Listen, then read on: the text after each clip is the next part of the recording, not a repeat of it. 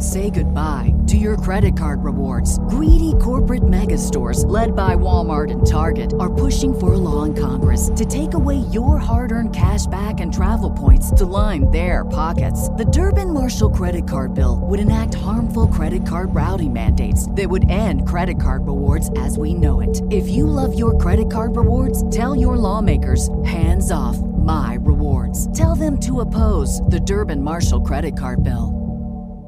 This is the Read to Lead podcast, episode 438.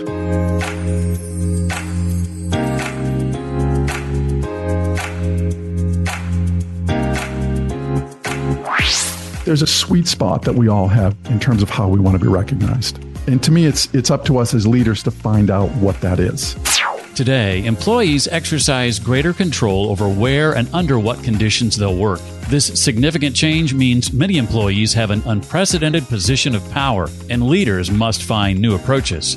Leaders who recognize this seismic shift and align their leadership behaviors to satisfy the needs of their employees will build cultures that are both engaging and profitable. Hi, I'm Jeff Brown, and this is the Read to Lead podcast, the podcast that's dedicated to your personal and professional growth. I started this podcast because I believe if you want to achieve true success in business and in life, then intentional and consistent reading is a must. My guest today is author Patrick Verano. He's written a book called The Leadership Bridge: How to Engage Your Employees and Drive Organizational Excellence. I'll be asking Patrick to share about the importance of cultivating well-being and happiness as a leader, the 6 leadership behaviors necessary to achieve success as a leader, some of the more common reasons as to why you may not have many followers, and much more. If you struggle with taking action on the things that you read or any other content you consume for that matter, maybe you write a lot of notes and later those notes are hard to sift through, they're not well organized, or maybe you can't even find them to begin with, I want to encourage you to get on the notifications list for my Note-Making Mastery cohort. We call it Note-Making Mastery because it's so much more than about just strict note-taking. You have to understand what it means to make effective notes that will be useful to someone else, as in future you, because future you is someone else. You change, you grow, and when you come back to those notes that you took weeks or months before, they have to make sense. There's got to be context there. So we show you how to do that and much, much more in Note-Making Mastery. You can get on the notifications list right now for the next cohort just by going to readtoleadpodcast.com/list. Today, in fact, we're wrapping up the second ever Note-Making Mastery cohort, and I can't wait to get cohort number 3 off the ground very, very soon. One more time, visit readtoleadpodcast.com/list to get on the notifications list right now. And before we welcome our guest, I'd like to take a moment to recognize that this week marks 1 year since the release of the book, Read to Lead, the simple habit that expands your influence and boosts your career. In fact, officially 1 year ago tomorrow, August 31st, the book came out. And I cannot be more pleased with how it's impacted my year this past year, including countless speaking opportunities all over the country. Like the folks at LinkedIn, former Disney executives and their groups, the Virginia Council of CEOs, and many, many more. The best part in all that, as you may know if you've ever done something like write a book, is the notes and emails and messages I receive from folks who've been impacted by it. There's no better feeling in the world. If you have a copy of the book and you've yet to leave a rating and review, boy, that'd be great if you could help me celebrate 1 year by doing that right now. We've got, at last check, 97 ratings and reviews. I'd love to see that go over 100. And if you haven't purchased the book yet, what are you waiting for? Just go to Amazon, or you can go to readtoleadbook.com to grab your copy today. That's readtoleadbook.com. Patrick Verano and his company Emory Leadership Group have been helping develop world-class leaders since 2008. But his obsession with developing better leaders began at the age of 22 when he struggled to lead his first group of employees. He quickly learned that a college degree, a single management program, and a title were not what inspired others to follow. And as a result, he began to experiment with what did inspire followers by combining evidence-based approaches with real-world situations. Today, his proven models have positively impacted thousands of leaders and employees from a wide variety of industries. Again, his brand new book is called The Leadership Bridge: How to Engage Your Employees and Drive Organizational Excellence. Well, Patrick, this has been a long time coming. You and I first spoke months ago about today, what we're doing right now. It seems like it's been forever since we initiated this. So thank you for your patience. Thank you for being here. And I'm excited to dive into your new book. Yeah, well, thank you so much, Jeff. And as I said before we got started, that this was on my bucket list, let's say, and you've inspired me. I started listening to your podcast several years ago and really just fell in love with it. And I will tell you, there aren't many guests that you have had on that I haven't purchased their book or have already read it ahead of time, because there's so much value here. And to me, leaders are learners. That's really what we do. And that's what you're trying to promote. I love it. Well, thank you for saying that. And I apologize for the amount of money you've had to budget for books. It's an investment. That's right. That's right. Well, let's start at the beginning. Where better to start with the leadership bridge? And that's with the roles that two things I want to touch on: self-awareness and well-being play in one's ability to lead well. Yeah, without question. It's interesting. So in 2008, I went through a coaching program called IPEC, right outside of Boston. And as part of that, they had another program around emotional intelligence, which was with a group called Genos, Emotional Intelligence. And it was interesting because as I was reading about emotional intelligence and this idea of perceiving, understanding, and managing emotions, it just seemed very basic to me in that I came from a sales background, and that's really what we did in sales. If you were effective, you were able to understand the environment that you're in. Right. And what was interesting at that point, and I think less so today, is when people heard the word emotional intelligence, they thought, oh, fluffy, kumbaya, it doesn't have much value. And it's the opposite. People that really understand emotional intelligence or how to behave with emotional intelligence, they're the strongest. And self-awareness really is at the base of that. If I don't know myself, how can I really recognize or know things in other people? What, in your view, Patrick, do we need to think about as leaders when looking to cultivate well-being and happiness? There are a number of acronyms that we're going to unpack from this book, and I'm hinting at the first one, which is POWER. Yeah. So it's interesting. POWER is one of those acronyms, and I love acronyms as well. And to me, I find it's easy to chunk information to understand it. So POWER is all about how do you build power, not about strength and overcoming people, but internal strength. And there's a lot of research that went into power by other individuals. And one that I use quite often is a gentleman named Shawn Achor, who I believe is out of Harvard. And he conducted what was called the 21-Day Happiness Challenge.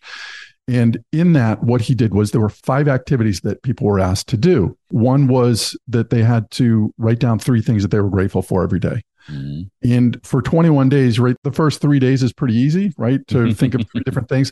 When you get to day 15, now you're at 45 different things that you've had to, because they had to be original every morning. And I think that's where the power of that comes. Because what do? When we're not thinking of things we're grateful for, or when we can think of lots of things we're grateful for, it makes all of those other challenges or things that we have to deal with much easier, right? Because all of a sudden I'm like, well, wait a minute. I thought things were so bad, but I've been able to rattle off 45 things that I'm grateful for, right? So that's the first part.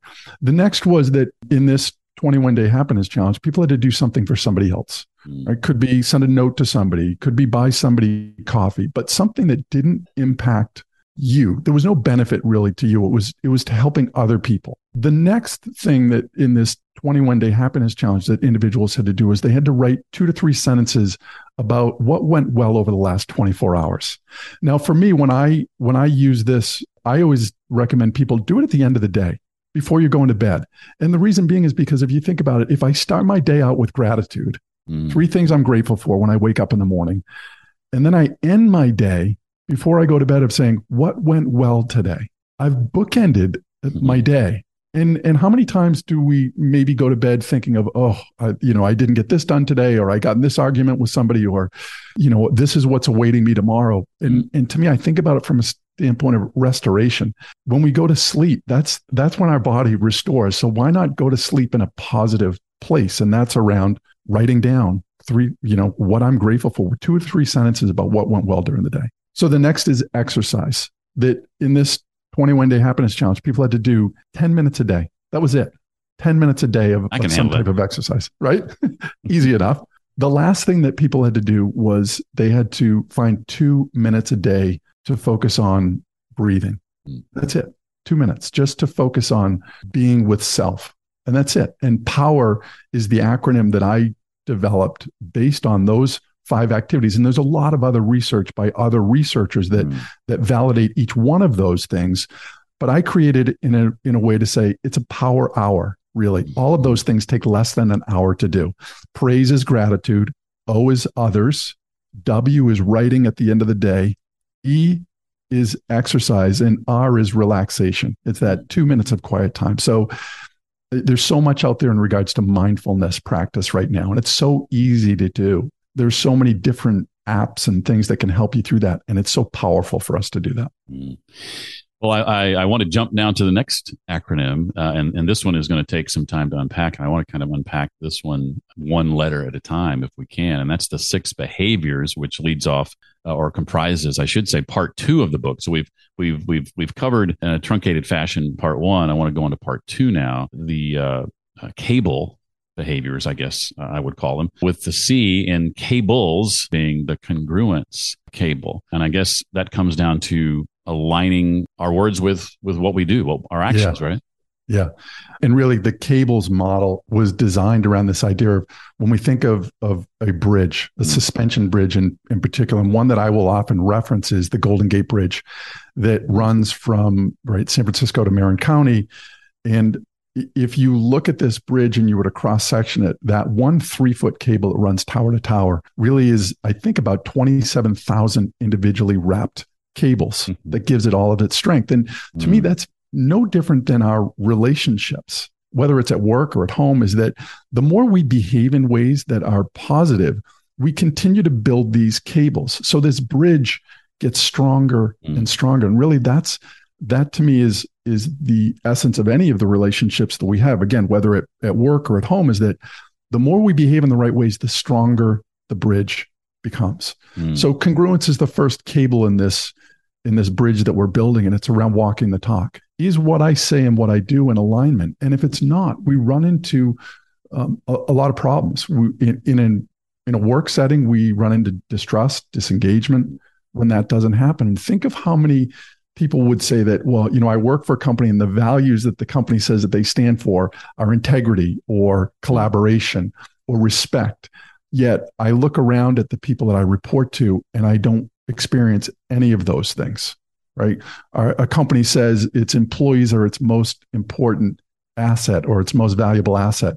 Yet many would laugh when they hear that out loud to say, my company doesn't believe that. They don't model those. So they don't walk the talk. Congruence is huge. And connected to that, the next one, appreciation. What have you learned about recognizing employees the right way? Yeah, it's so simple, right? We've overcomplicated this and what people need. And Gallup, one of the sort of largest groups out there that does engagement surveys, one of the questions in there and when what's called the Q12 is around, in the last 7 days, have you been recognized for doing good work? Right? In the last 7 days. That's not even in a week, because most people aren't working 7 days a week. So that's really over 2 weeks have you been recognized, if you look at it that way. And it's so important. There's a trophy company in Maine, in Portland, where I live, and their tagline is recognition doesn't cost, it pays. Recognition doesn't cost, it pays. And people don't need oftentimes a lot, but we all need some sense of recognition for what we're doing. So in appreciation, there are two things that we do in appreciation with this cable. One is we recognize people for what they do. The other is we recognize people for who they are. So the first one is about recognizing people for what they do, for their efforts. So an acronym within an acronym, right, is now RPMs. Which RPMs are about recognizing positive moments. And if you think about this being in your car, we all have, that tachometer, that thing that tells us how the engine is running, is that in our car, if the tachometer, if that needle runs too low, the engine's probably going to stall out. Something's wrong. That's in organizations. When they don't recognize people enough, disengagement happens. The organization stalls. The flip side of that, though, is that in your car, if you put your foot to the gas pedal to the floor and let the engine rev, all the way into the red line, the engine's going to burn out. In organizations, that can often be where companies have implemented employee appreciation programs that seem disingenuous, right? So people are cynical about those. Employee of the day, of the week, of the hour, right? Nobody believes in it. There's a sweet spot that we all have in terms of how we want to be recognized. And to me, it's up to us as leaders to find out what that is. The last company I worked for, I was voted Employee of the Year and was let go in the same calendar year. So they didn't like good people. Disingenuous. I understand that term quite well. Yeah. I think a lot of leaders too, Patrick, struggle with cultivating a feeling of belonging in the workplace. Yeah. In the CABLES acronym, that's the B, right? How do we impact as leaders belonging? Yeah. So belonging is a huge one. And we've heard so much probably recently this term psychological safety, which psychological safety was first sort of explored or tested back in the 60s in terms of what that meant. And Google has done a lot of work in this area in terms of looking at what do the best organizations do? What do the best teams do? And it wasn't having all the smartest people on the team or having all, driver personalities on a team. Oftentimes what it came down to is having an environment where people shared in the voice. Everybody had an opportunity to speak. Yeah. And also that there was a sense of respect within the group. That's psychological safety. So on a team, as an example, if a leader is asking people for insight or ideas on how they can improve the environment, and somebody comes up with an idea and the leader or somebody else rolls their eyes or dismisses it, what we've done is we've created an environment where the person doesn't feel as though they belong, right? They don't feel connected to this because they're thinking, what I have to offer and what this company values is not the same thing. There's not a connection here. Yeah. We all have a need for belonging and psychological safety. That reminds me again of the company that I used to work for, which, don't get me wrong, was a great company to work for. I was there for 13 years. But there was a time when those of us on the quote unquote leadership team would meet separate from the rest of the staff. And then out of those leadership team meetings would come directives that then others who weren't at those meetings would be charged oftentimes with implementing. And over time, there was resentment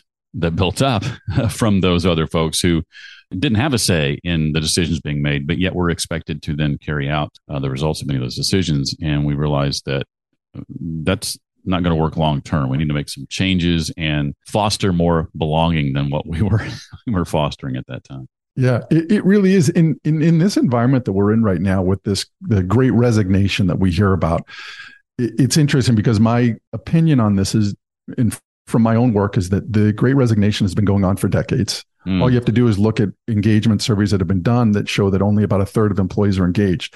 The difference now is that people are physically leaving organizations where prior to this great resignation labeling, they had already left emotionally and intellectually. They just physically hadn't gone anywhere yet, right? But they had already left.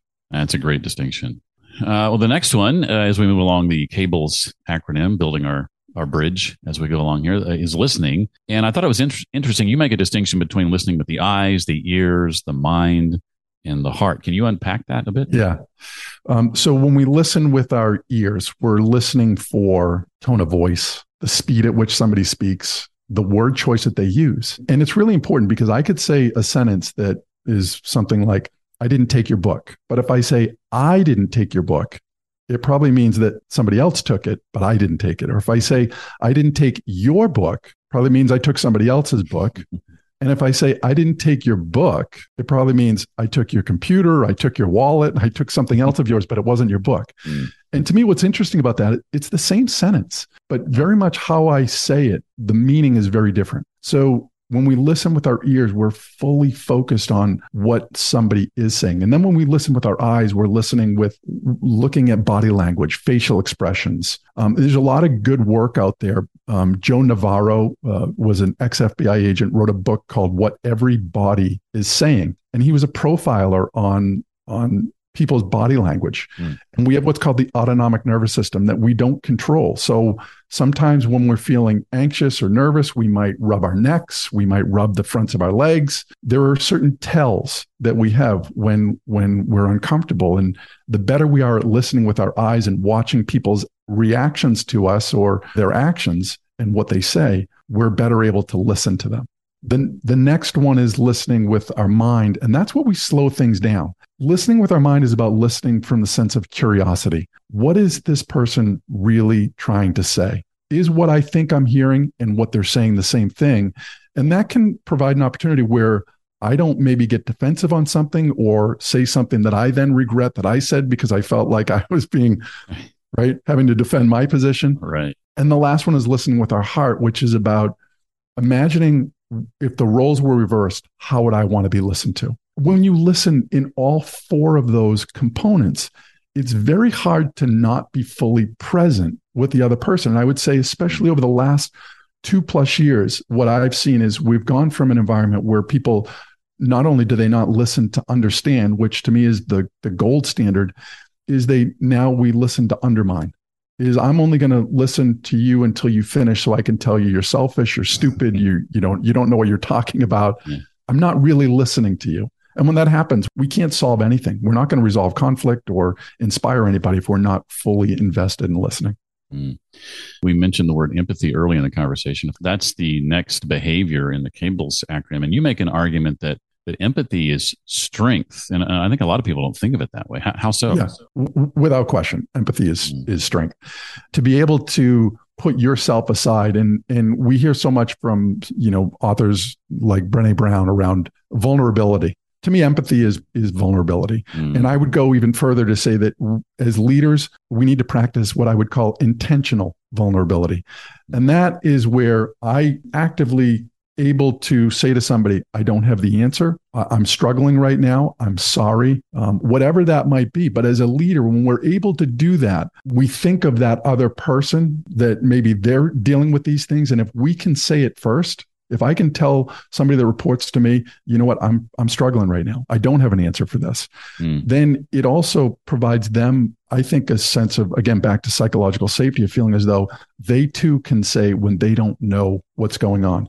Now, I always preface this with saying, or I should say, I will mention in this, I don't want my leader every day to come in saying, I'm sorry, I was wrong, I don't know where I'm going, right? But I do want to know that they have that in their wheelhouse. It builds trust when there's a sense of empathy that's built there. Yes, for sure. And the final one is called specifics. And at the end of the day, this one is really all about like effective communication, right? Yeah, totally.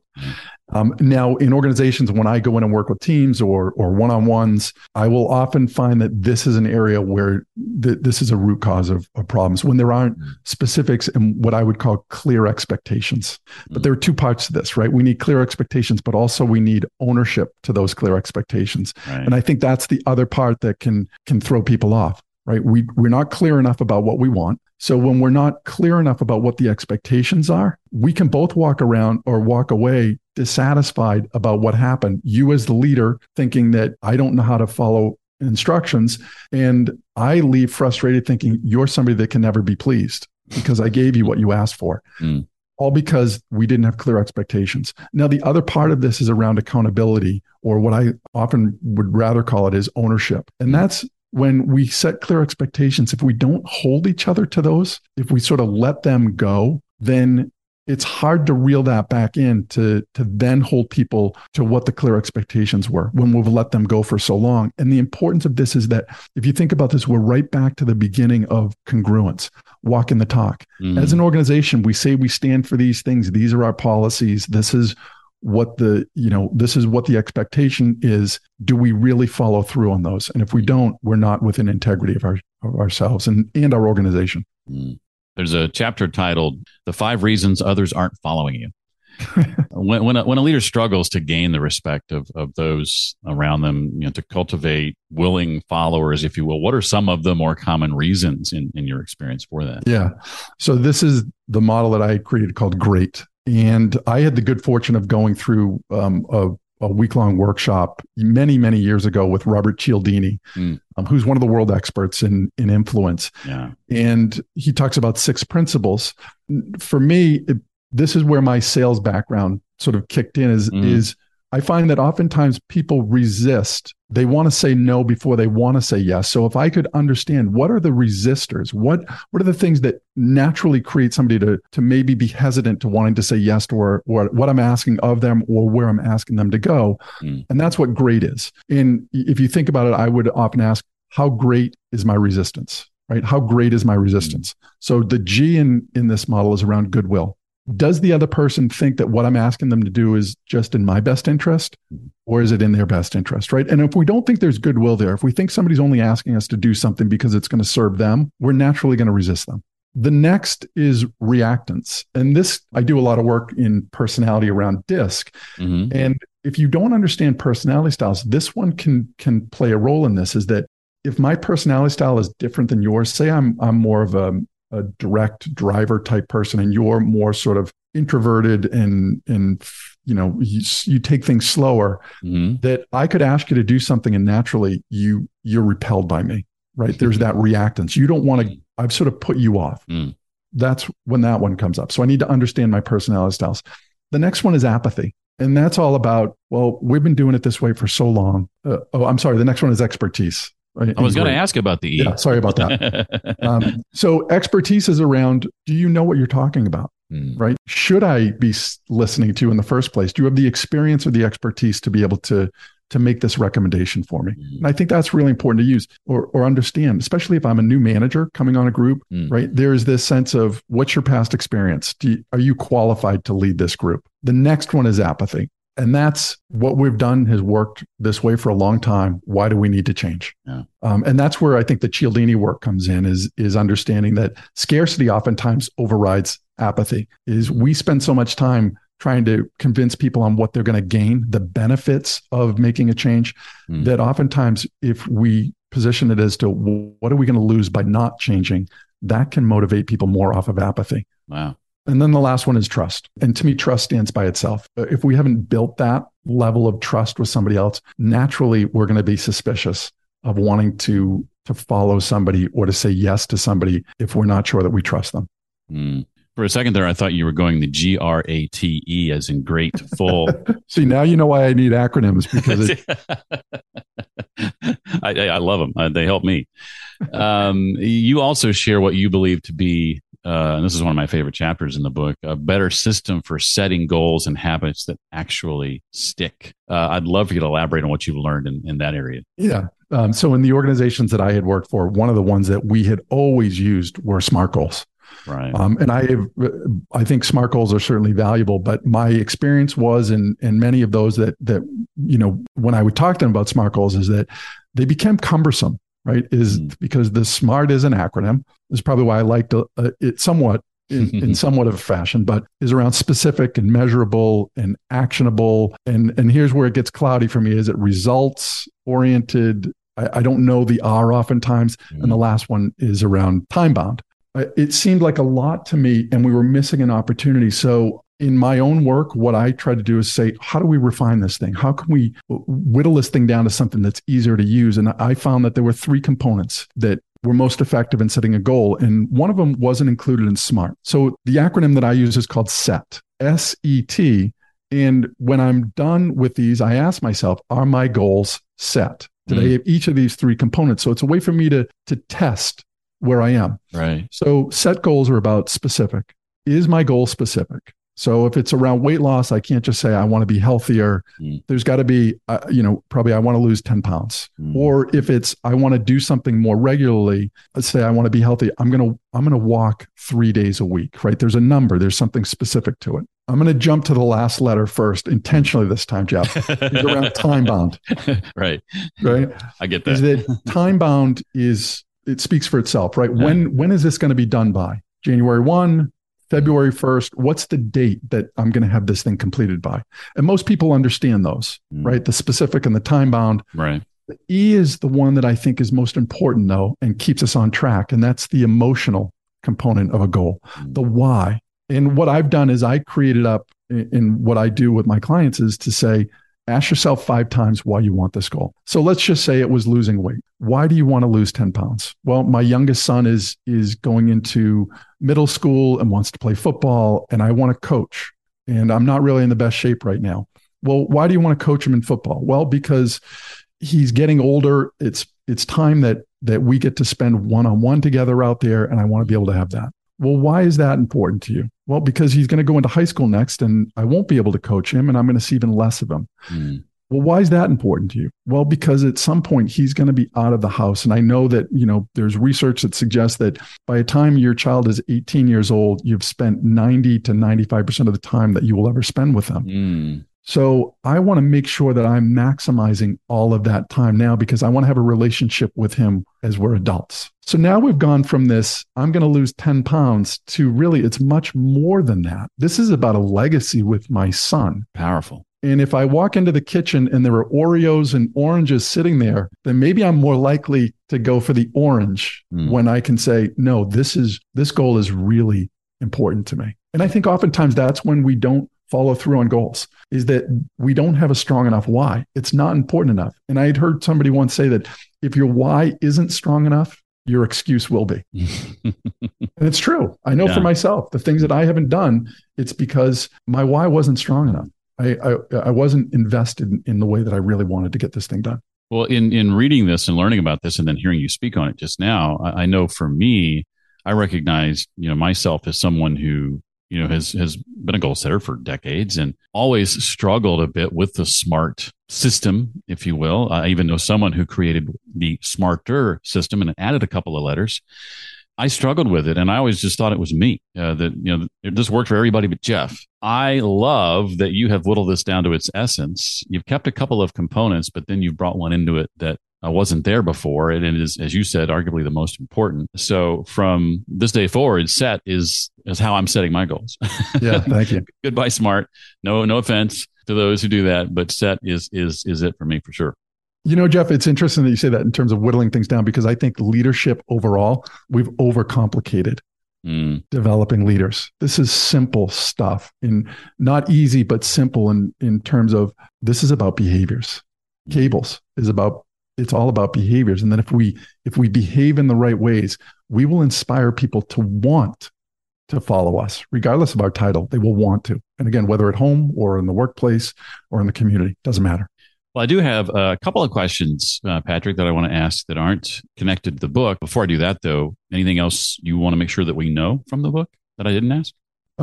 Just that when we talk about the leadership bridge, this bridge is something that we can cross regardless of it's in a work environment or a home environment or personal environment. Those same 6 behaviors, those same 6 cables will strengthen any relationship that you have. We're all constantly building bridges. That's it. That's all that we do with each other. And I like the sort of visual picture you painted earlier of the intertwined cables and the strength that's found in there. Yeah. I mean, if you think about it, if I were to go up to the Golden Gate Bridge and cut 100 of those cables, nothing is going to happen to that bridge. It's just like our relationships. If we've built enough cables in the right way, we've built a strong enough bridge, we're all going to make mistakes. We're going to do the wrong things, but those are repairable. The bridge is not going to collapse. Over the course of your career, what have been some of the most impactful books you've read, Patrick? What are books that you find yourself recommending to other people? So I go old school on some of these. I think 2 books that really inspired me in many ways. One is Think and Grow Rich by Napoleon Hill. For those, the title might throw you off. The book has nothing to do about being rich in the beginning. It's much more than that. I think foundationally, See You at the Top is another one, Zig Ziglar. But if we sort of come forward today, there are a few that I really love. One is called The Practicing Stoic by Ward Farnsworth. Excellent book. And then 2 more recent, or one recent, but an author I really love is Dan Coyle. He wrote a book called The Talent Code, and he wrote another book called The Culture Code. That's more recent. The Culture Code is an excellent book, both of them. One more is The Ultimate Sales Machine, probably one of the best sales books I've ever read by author Chet Holmes, who's no longer with us, but his book is timeless. My introduction to nonfiction was a Zig Ziglar book called, I think it's The Secrets of Closing the Sale, I believe. And then later, See You at the Top. I was regrettably too young and stupid to appreciate the wisdom of Zig Ziglar. It would be like another 10 or 15 years before I would come back to nonfiction. My 20s are just like a lost decade as far as learning and growth, in my opinion, unfortunately. I have one of those. Yeah. Well, I want to ask you finally, Patrick, about your note-taking style. I lead a cohort of about 20, 30 people every couple of months called Note-Making Mastery, all about personal knowledge management. And I'd love to know maybe any tips or tricks that you might have with regard to the content you consume, be that books or podcasts or videos or articles on the web. How do you typically like to capture those things you come across that you want to massage later, to add your own words to paraphrase, to make your own, to build upon? What methods do you use for capturing and gathering and organizing that information, if you have any? This is probably an area where I could grow even more, because I am one of those that I will be driving down the road. I have a notebook or a notepad, and I'll be sort of trying to watch the road and write down a thought that I have in my head at the same time. Or I'll send myself texts. And those are the two ways that I will generally take notes, but I'm always doing that. Mm-hmm. And I think for me, the challenge is that the organization is not always there, that I will have sheets and sheets of ideas as I'm writing. And it's trying to combine them into something effective. So I think I need more help from you on that. Well, you are not the first person I've asked that question whose answer began with, "I think I can improve in this area." So you're definitely in the majority as far as that goes. But I'm always looking for little nuggets, and I appreciate the ones you shared for, in your case, capturing things on the go when you might not otherwise be able to take time to really sit down and think through something. You just need to capture it quickly and make sure it's not something that gets forgotten, right? Right. So I think I'm a gardener. You've been paying attention. Yeah, I think I'm a gardener. It's interesting though, because I'm one of those, I have a business coach that I use, and she's tried to recommend different strategies for me. And the same thing when I wrote, and it is finding the right one that works for you. And I think that's so important, right? So I've learned a little bit. Yeah, Patrick is referring to last week's episode that I did on the various note-taking archetypes, one of which is the gardener. That happens to be me. Well, this has been a lot of fun. Patrick's book, again, is called The Leadership Bridge, How to Engage Your Employees and Drive Organizational Excellence. I've really appreciated the time I've had to spend with you, Patrick. I'd love to do it again sometime, maybe even face-to-face soon. Would love it. Thank you so much for this opportunity. Appreciate it. As always, if you'd like to find out more about Patrick, his book, and his work, or to connect with him online, all the links and resources you're looking for have been linked from readtoleadpodcast.com/438 for episode 438. There you'll also find a link to get on the notifications list for my next Note-Making Mastery cohort, as well as a link to grab my book, Read to Lead, The Simple Habit That Expands Your Influence and Boosts Your Career, if you haven't grabbed that already, celebrating its 1-year anniversary, August 31st. Again, the place to go for all that, readtoleadpodcast.com/438. Our September lineup is shaping up to be a great one. My friend Vincent Puglisi will be here, also author Helen Cupp, and a name you've probably heard before, Marshall Goldsmith, is scheduled to make his Read to Lead podcast debut. All that and more happening in September right here on the Read to Lead podcast. Well, that's it for this time. Hope to see you next time. Until then, remember, leaders read and readers lead.